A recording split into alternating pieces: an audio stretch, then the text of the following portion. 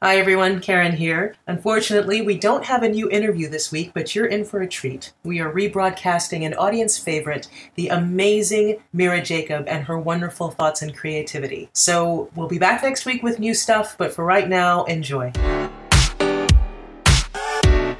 Welcome to the Make Light Show, the podcast that's all about curating meaning and joy in a light-filled life. I'm Karen Walrond, photographer, storyteller, and author of The Beauty of Different, Observations of a Confident Misfit, and Make Light, Stories of Bright Sparks, Slow Burns, and Thriving Out Loud. Join me as I speak with light seekers and light makers from around the world, learning all about how they live with intention and a sense of adventure. It's proof that positivity, creativity, and kindness make the world go round. Joining me today is Mira Jacob, one of my absolute favorite writers and creatives. She is the author of The Sleepwalker's Guide to Dancing, one of my favorite novels that I've read in recent memory. And her next book, coming summer 2018, is a graphic novel, snippets of which can be seen at her Instagram account, Good Talk, Thanks. Her writing is funny, sharp, and incisive, and she consistently puts out work that will make you think. So join us today as we talk about creativity, how she views what she calls the topography of her life, and you should too, and why she's forced to choose Michael Jackson over Queen. Mira, my sweet friend, I am so excited to have you here. I'm excited to be here. I have been a fan of your... Well, let me figure this out. I was trying to think of when we met. I think it was when we were both working for Babbel. Is that right? Is that when we first met? Definitely, yes. Yeah, which was several years ago now. So we're old timers. Several blessed years ago, lifetimes ago, it would even feel like. It would feel like lifetimes ago. And so I think you were my editor, and but currently you are a novelist, an artist, a journalist, and this is something I didn't realize. You teach fiction writing at NYU. Is that right? Yes, I do, and I'm starting teaching fiction writing at the New School also next semester. So yes. So you're also molding young minds. Yeah, unfortunately. No, yes, of course.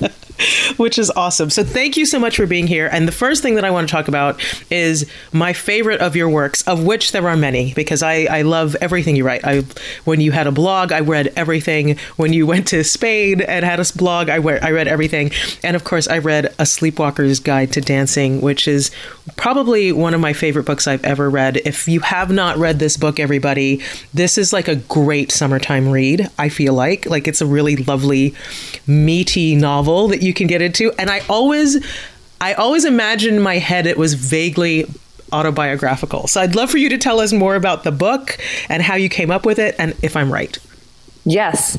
Okay. So not autobiographical in certain ways, but there is one very strong thread of autobiography. So I will tell you that the main character. So just to give a little background for people that have not read this book, this is a book about a photojournalist who gets a call from her very unreliable mother. Whether or not her mother, Kamala, is operating on reality is really up for debate the entire book. Right. But she gets a call in which her mother says, your father is seeing people that don't exist on the porch. He's talking to them. You need to come home and figure out what's happening. Right. So she goes home to figure it out. And when I started this book, I started it in 2001. I was concurrently ghostwriting Kenneth Cole's book. Oh. So I was sort of pretending to be Kenneth Cole by day. That's awesome. The shoe guy, right? Yes, it was super weird. That's awesome. He does a lot of great social work, but let me tell you, there's nothing to give you an identity crisis like being a brown woman pretending to be a white man, a wealthy white man, a wealthy designing white man. Like, what's happening with my world? That's awesome. So in order to hold on to my own reality, I created a completely fictional world. Completely makes sense. That makes sense. But the main character in it is Amina, who is, I think of her as one of those people who has had a childhood that got kind of fractured in a very specific way early on, so that it really, it sort of stunted her in certain ways, and it also gave her certain kinds of superpowers. And it's made her into a very specific kind of person. And that character is actually not me, which people are really disappointed to find out, because I think she's somewhat likable and I think I'm much less likable. Not true. Totally not true. But she has a similar background, like, right? Like she's of Indian descent, and she lives in New Mexico, and that is exactly how you live. Exactly. Right? Yes. And I said it in that place for a very specific reason, because unlike the rest of, not the rest of, but certainly other pockets of America where there was a really strong Indian American community, there were almost no Indian Americans in New Mexico in the 60s and 70s. And then in the 80s, more came, and in the 90s, a lot more came. But when I was growing up, my family was the third Indian family to move into the state. In the state? So, yeah. Oh my gosh. Yeah. That you even know that is amazing. And my mother is always careful to say, but we didn't know about the people in Los Alamos. So, like, she's right. We have no idea what was happening in Los Alamos for many, many years. So there could have been other Indians that nobody knew about there. Wow. But as far as we know, and as far as other, we know the other Indians. We know of, this family came to Santa Fe in this year. But I grew up with a really limited community.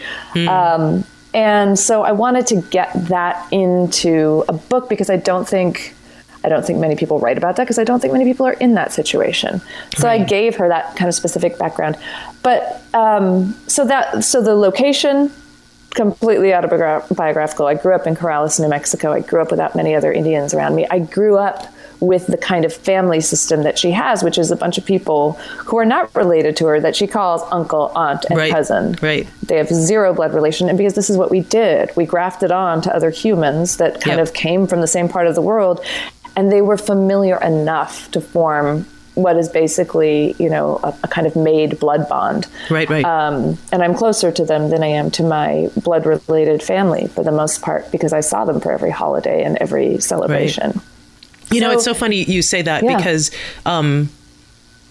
as you know, I'm from the Caribbean, and I'm from specifically Trinidad, which has a very huge East Indian population. We tend to be really mixed, right? But there are more East Indians than Africans who, population wise, and that's really kind of only by looking, because everybody mixed up, right? But we have a very strong South Asian and Indian culture in Trinidad, and very similar to you. I have many, many aunties and uncles that I grew up with that really have no blood relation whatsoever. And I'm wondering now, listening to you, whether that was something that was a tradition that was brought over from India, or where it came from. But exactly the same. It sounds very familiar. I feel like it's a tradition that was kind of born of necessity, probably, right? I mean, there's always the uncles and aunties that you're related to, but there's also the real need of uncles and aunties. Yes. I mean, my 16-year-old self is screaming in some corner right now, being like, I don't need any more uncles and aunties, but because God knows they're meddling. But that idea of having that kind of safety net and having people beyond your parents who are watching out for you, who will simply show up for you because you mean something to them in a very specific way. Anyway, all these things I explored in the book. The part that is autobiographical, which was unfortunate and strange but interesting, is I started this book believing that I would give the father a kind of accelerated Alzheimer's. I wanted to explore what happens to a man when he disappears right in front of his family while he's still in his body. And I was writing that book for 3 years. And then in real life, my father developed, he got cancer. Wow. And he was a heart surgeon. He started dying. And I didn't know it, because no one knows when the person that you love and they have cancer, no one knows really that they're dying until they're dead. And then you finally admit to yourself that thing that you were going through was them dying. But I started going through this process of that with him, and I just stopped writing completely. Wow. Yeah. For 3 years, I just stopped. And I put the book away because I had given this father what I thought was going to be a kind of interesting exploration, for me to let go of a father in fiction. And then in real life, I was having to do that a little bit more every day. And it was just too much. Horrific. Yeah, it was painful. Yeah. Also because writing fiction requires a certain amount of emotional possibility, meaning you have to write a scene and imagine that many different things could happen in it with sort of equal compassion for all of those worlds.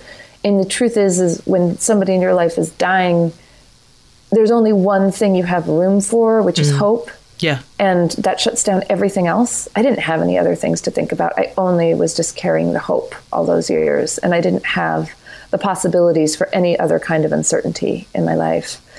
So what made you return to the book? Yeah, well, he died. And that would even make it harder, I would think.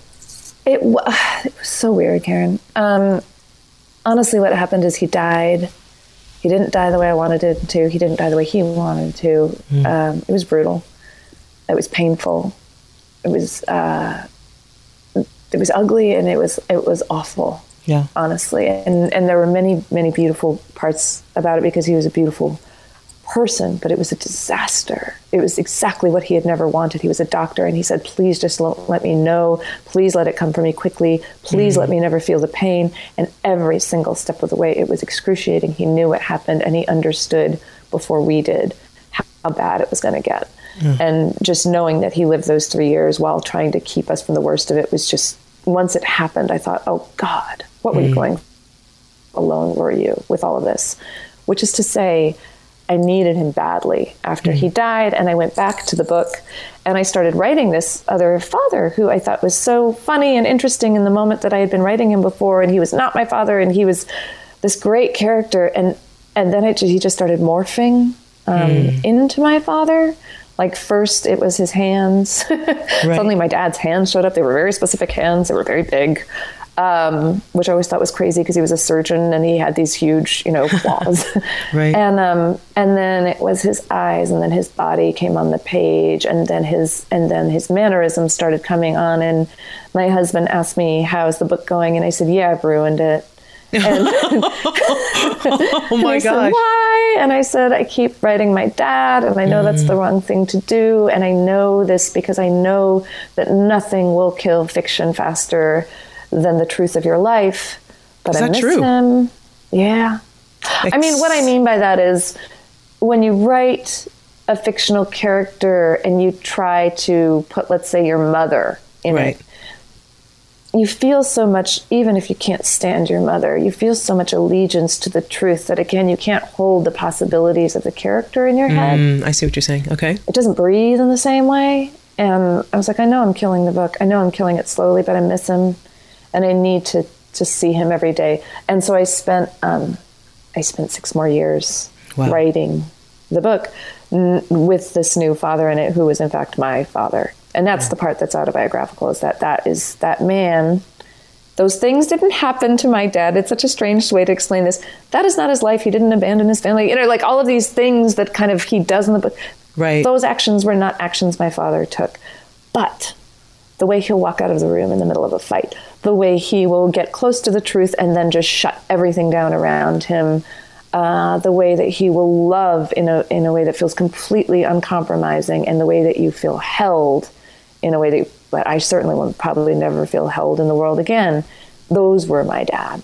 And I put that in there, and it felt really good to do it. And it read really well. I mean, it's won awards. It's an amazing story. It really is. So she might say she ruined the book, but she didn't ruin the book. She made the book better. And please definitely go out and read this, because it is such an amazing story. It's an amazing work. And I remember we have a mutual friend, Alice Bradley, who I think had read your book before it was published. Is that right? Yes, Alice and I were sharing work. Alice is a fantastic another beautiful writer, and she writes incredible fiction as well. And so we were sharing work, and she's a really good eye. She's got a great kind of sensibility. So anyway, I was showing her the book as I was writing it. And it was helpful because there were a few people that I was showing it to, but mainly it was just me living alone in my head with it. Sure. And it was great to have someone else to kind of say like, oh, this feels real. Well, I remember talking with her, and she, and she was like, she said, Mira's just finished her book.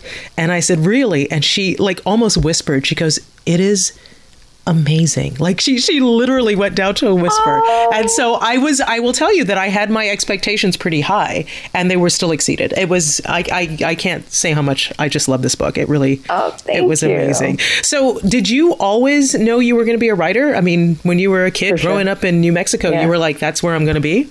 Yeah, no, I mean, it's funny. I've been writing about that lately. Yeah, I mean, I always knew I wanted to be a writer, but I always had my parents that were like, don't be a writer. Right. My parents really thought it was a great hobby that I could do on the side of, while I was an engineer or a doctor or a lawyer. Sure. They had their kind of hierarchy of the things that were good jobs to have, and they had no place for what it would look like for me to be a writer. And I, as a result, also had no imagination for what that could be. So really, actually, one of the interesting things, I don't know if you know this, but the only reason that book ever got done was because I was suddenly laid off from I didn't Babel. know that. Yeah. So I had never given myself a real opportunity to write. I had this wonderful agent who said, this book is amazing, please get it done. And I had my friends who were writers that would say, this is really good, please get it done. But I had never given myself permission to go for it with the writing, really just get it done. And what happened was when I was laid off unexpectedly, I met my husband really under the Brooklyn Bridge, which is a smart place to meet at that point because on top of it could have been dangerous. and I was just really not used to, as anyone who has ever been laid off before can tell you, the humiliation was extraordinary. Sure. And he said, you've been working on this book for 10 years. Why don't you just take the next 3 months and finish it?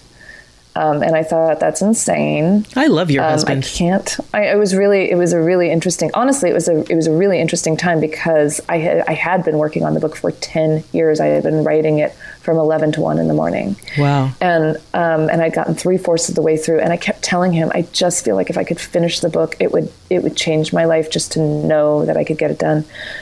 And I did. I finished it. But that never would have happened had I not gotten laid off out of the blue. So in a way, it was this strange fortuitousness because we are not people that are made of money. So I couldn't languish in that place indefinitely. Right. I got the book done within a month because I was so terrified. Isn't that crazy? I've been working on it for 10 years and then I finished it in a month. Yeah. Terror can be a great motivator. So. Oh yeah, no, it's my primary motivator, to be honest. That's just, I basically run by terror and neuroses. And so, yeah, I got it done really, really quickly. And it did change my life. Well, and you're working on another book, which is mind-blowing in so many ways.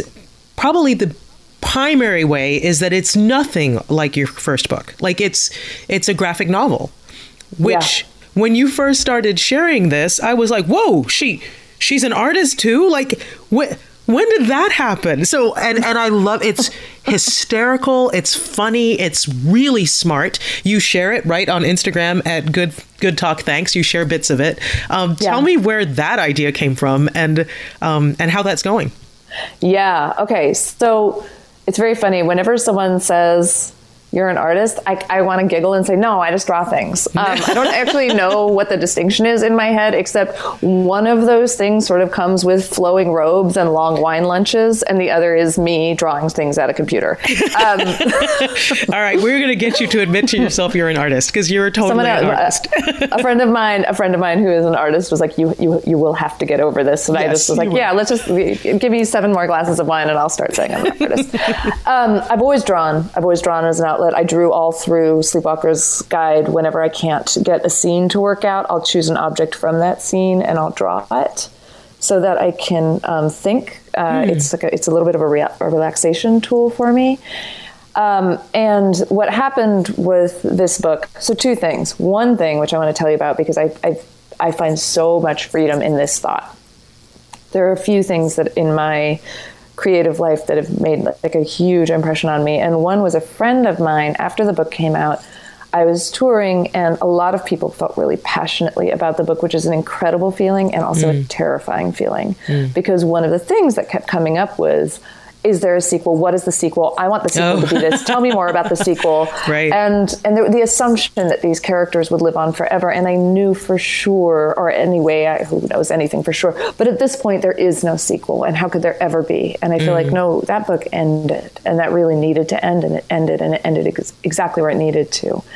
And I got a little nervous because I thought, oh God, what if my next book, people want to see those characters? I don't want to write those characters again. That book took me 10 years and I was in a different place and I feel differently about the world. And if my friend who's an architect said to me, so what are you thinking for the next book? And I said, I don't know, because all anyone wants is a sequel. And I just sort of burst out with all this information. Right. And he looked at me and he was like, you know what I like to do when I'm thinking of a new project is I kind of like to think of it like a topographic map. And then I tell myself, where have you never been before? I ask myself. Wow. Yeah. I love that. Yeah. I mean, yeah, right? Like, you should see, I'm like gobsmacked. I'm like, what an amazing way to look at life. What an amazing way to look at your work. Yeah, because I thought, wait, what? You think where? Because I am the kind of cagey person that would be like, where was the last road? What was the last turn I took on it? Is there a cul-de-sac I can revisit? Like, you know what I mean? Just like, what can I get? What can I do that's not too new that I've, apparently there's an old lady in me that comes out and talks to me through my artistic process. But it was so cool because he said that, and instantly, I saw a kind of topographic map, of course, of New Mexico because I'm so bound to that place in soul. And I instantly was like, oh my God, where have you never been? Where have you never been? And I knew that where I had never been, but where I had always been was in this drawing, in this world of where I draw things and I write them, and I draw and I write.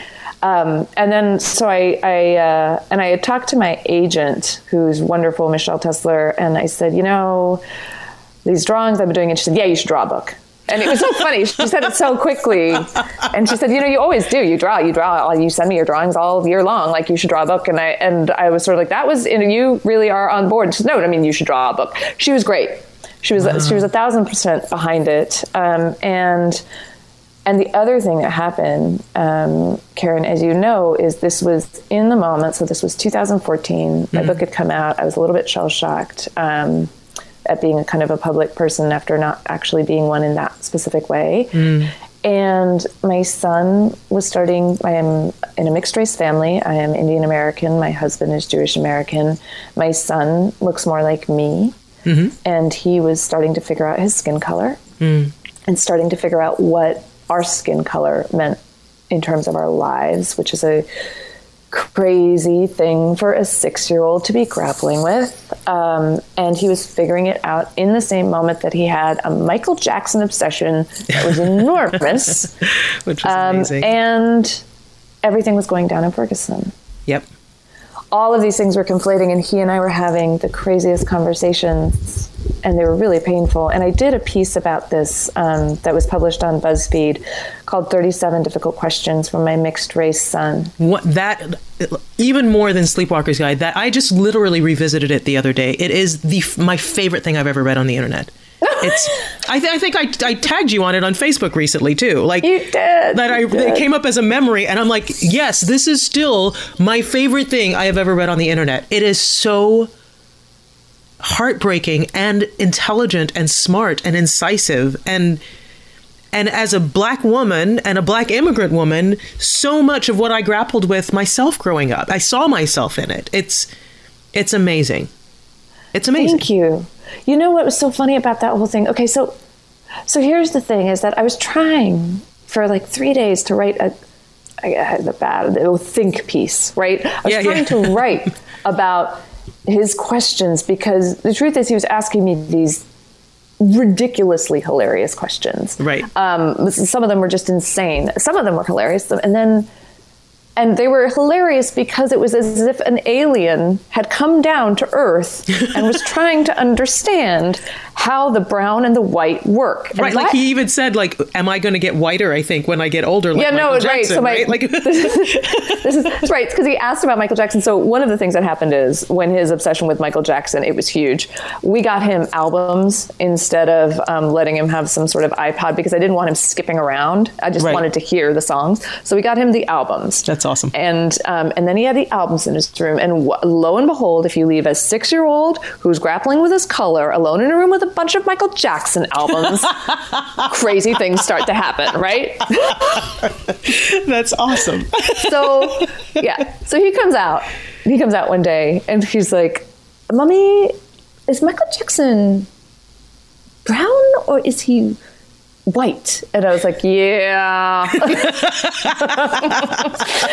Question of the ages, kid. Yeah, exactly. I was like, the crazy thing is he sort of started brown and he turned white. And he goes, he turned white? And I said, yeah. And he said, are you going to turn white? No. Am I going to turn white? No. Daddy's already white. But was he always?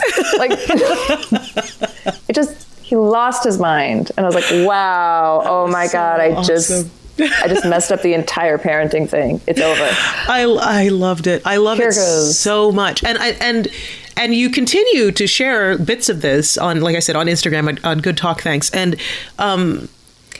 the thing that I love about it, other than the fact your drawings are great, other than the fact that you use photography as part of it, like your backgrounds, and as a photographer, I love that, is that you don't pull punches. Like you say it, right?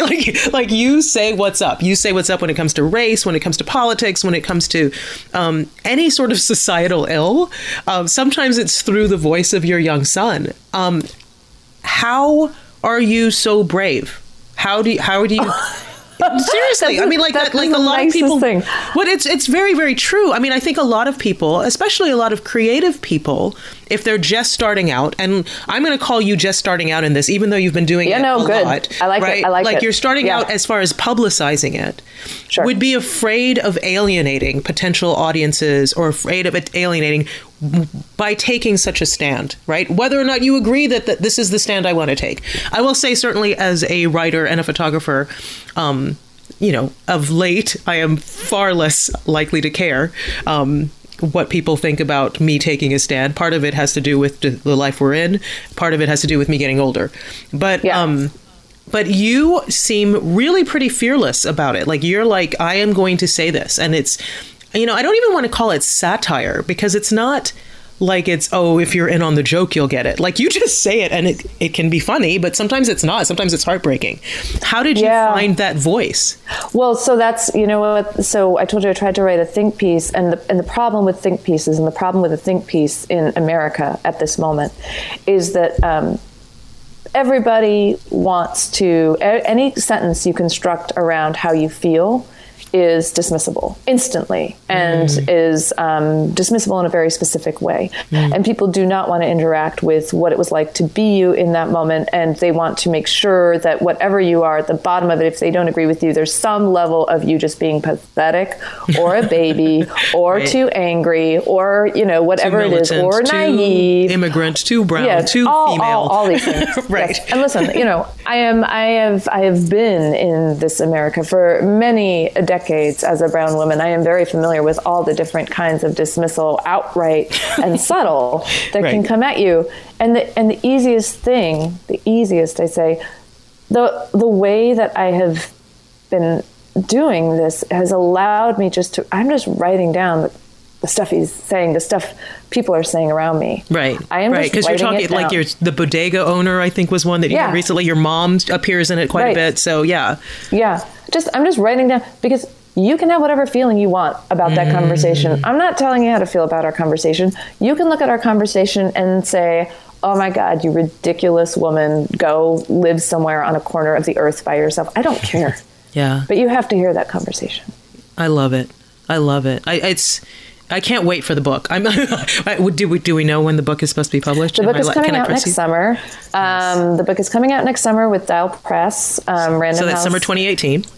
Summer 2018. I'm not sure which month yet because this is the first time I've ever drawn a book. So there's been an enormous learning curve. I usually only drew on paper before. I had to teach myself how to draw on a computer.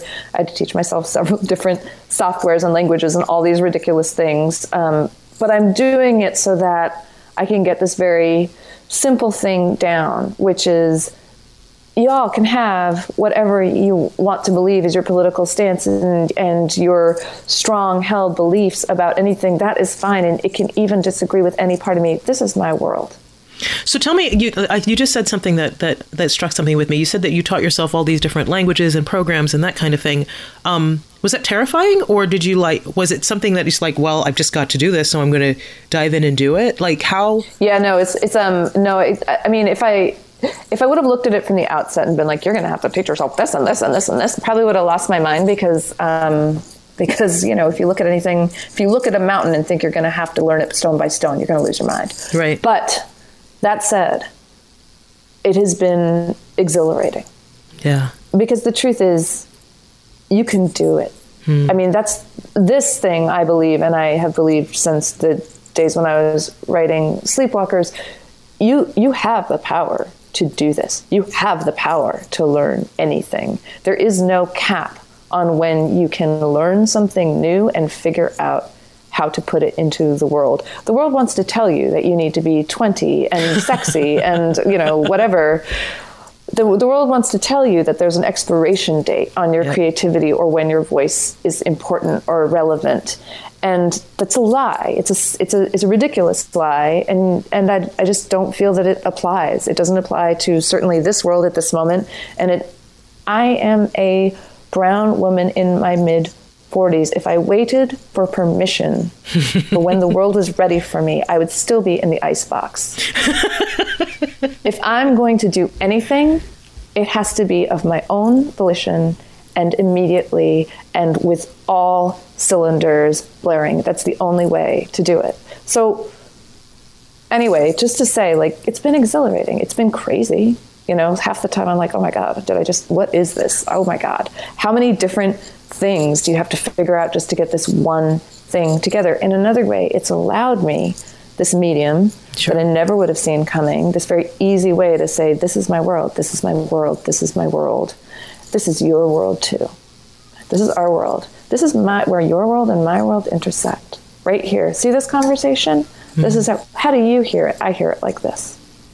And that has been really helpful to me. To be able to live in that space has been really, it's been, a little bit terrifying sometimes, but mostly I think of it as the immigrant superpower. You want to be, honestly, I really do. So the cool thing about my parents, deeply cool, is that they were always trying to figure out America. They came here in their 20s. They had no backup. They had no net behind them. They were coming at a time when you could call your family maybe once a week. Right. And if you lost your money, that's just the deal. The stakes were high. Yep. And I mean that I want to be clear too. They came at a time when the American government was wooing Indian Americans to come here, when they relaxed laws and made it easy for my family to come here in ways that they did not for many other immigrant communities, and it was still a struggle. Wow. So all that taken into account, the one thing they never stopped doing was trying to figure out what the hell was going on in America. And they did it with this sort of enthusiasm and kind of, a combination of bewilderment, but also excitement, and also a kind of, we're going to do this. We're going to keep figuring it out. We are never going to be the authority. We're always going to keep being curious. And that is the immigrant way. As an immigrant myself and the child of immigrants, that is absolutely the immigrant way.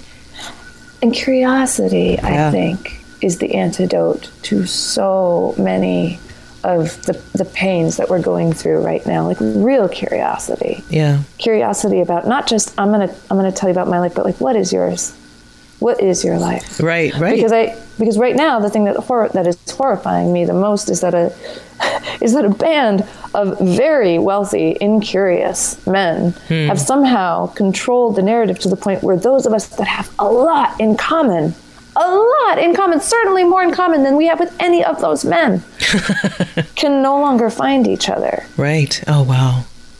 right? But that curiosity, if you get And so how do you find that each other? How do you find it? I was talking with another mutual friend of ours, Asha, and she tells me all the time that art will save the world. Do you believe that? Oh, I love Asha. I don't know if it will save the world. It's a really rough time to be putting bets on what will save the world. It's hard. In the way that you're saying it's hard, before, when we were talking, when you're saying it was hard for me, you were saying it's hard for me to get excited about any new break in what's happening because I just don't. Yep. I just don't believe it's going to be the cure. It's hard for me to get excited about any one thing because I'm not sure that any one thing is going to save us. But I do think that everything together is the best shot we have. Yep. And we are in the moment of an enormous reckoning. Yep. And I have no idea which way it's going to turn out. Well, I think your art is a really wonderful way to try. I mean, because like I said, you see yourself in it. And I think it's amazing. I'm thrilled. I hope you keep doing amazing. I hope you keep looking at your topographical map and see new places to go because I totally love it. So, all right, we're going to play a bullet round. A really fun little bullet round. You ready? Okay. So yes. I'm just going to say two things and you have to tell me which one you prefer. No explanation, just tell me. All right. Okay. Ready? Yep. Coffee or tea? Tea. Okay. Fiction or nonfiction? Fiction. Salty or sweet? Sweet. Okay. Queen or Michael Jackson? Come on. Well, your son was really, really into both for a while there, so. I know. I'm like, you're asking me to choose between old Z and new Z. I like all Z's. I like all Z's involved. Okay, I'm going to have to go with Michael Jackson, just because if Z is listening to this and I don't say Michael Jackson, I might be disowned. Fair enough. Sorry, that was an explanation. No, that's fine. No, I will take that. And I want to tell you also one of my favorite things also on the internet, the only thing that might compete with the conversation you had with your son was a video you did when he was very young of the two of you singing Hey Jude. Do you remember that video? He was like 2? Of course. He was 1.5. Oh my gosh, it was the best. Hilarious. He's been devoted to rock and roll for a while. For a long time. All right. So, okay, this one's a really tough one, and I will allow an explanation with this one, or for you to completely say both. New York or New Mexico? I know. Sacrilege. I know. All right. Honestly. Yep. My identity is I am a New Mexican. More than I am anything in this world, I am a New Mexican. But New York, this is the only place I want to be. This place, I love that. This place is where all of the conversations are happening. I go to New Mexico for the land and because it is my mother. Right. But I come to New York to figure out who I am and who I'm going to be. I love that. I'm glad I'd let you explain that one. I love that. All right, quick ones. Pandora or Spotify? Neither. Really? Good for you. Me either. And Facebook or Instagram? Instagram. Me too. Okay. And finally, because I ask everybody this, what does it mean to thrive? What does it mean to thrive? That's a great question. Okay. I'm only going to be able to answer it for this particular window. So future Miras and past Miras, take a seat. Okay. What it means to thrive for me right now is to stand in a place of great uncertainty and allow myself to see everything and allow myself to understand as much of it as I can and find a way forward. I love everything about that. Mira, I knew you were going to be fun. This was so much fun for me. Thank you so much for agreeing to be a part of this. Thank you for... Are you kidding me? I love talking to you. I'll talk to you all day long, Karen. And I can't wait to see more of your art and where you go next. I'm chomping at the bit. Yay! All right. Well, next summer, I'll let you know. Excellent. I could talk to Mira all day long, so naturally I'm beyond grateful to her for joining me. And as always, I'm so grateful to you for joining me here on the Make Light Show. If you'd like to find out more about today's guest, Mira Jacob, be sure to visit her online at mirajacob.com. I'm Karen Walrond, and I'll be back next week with a new episode. In the meantime, be sure to subscribe to this show in Apple Podcasts or wherever you listen to podcasts so you don't miss a thing. Thrive on, friends.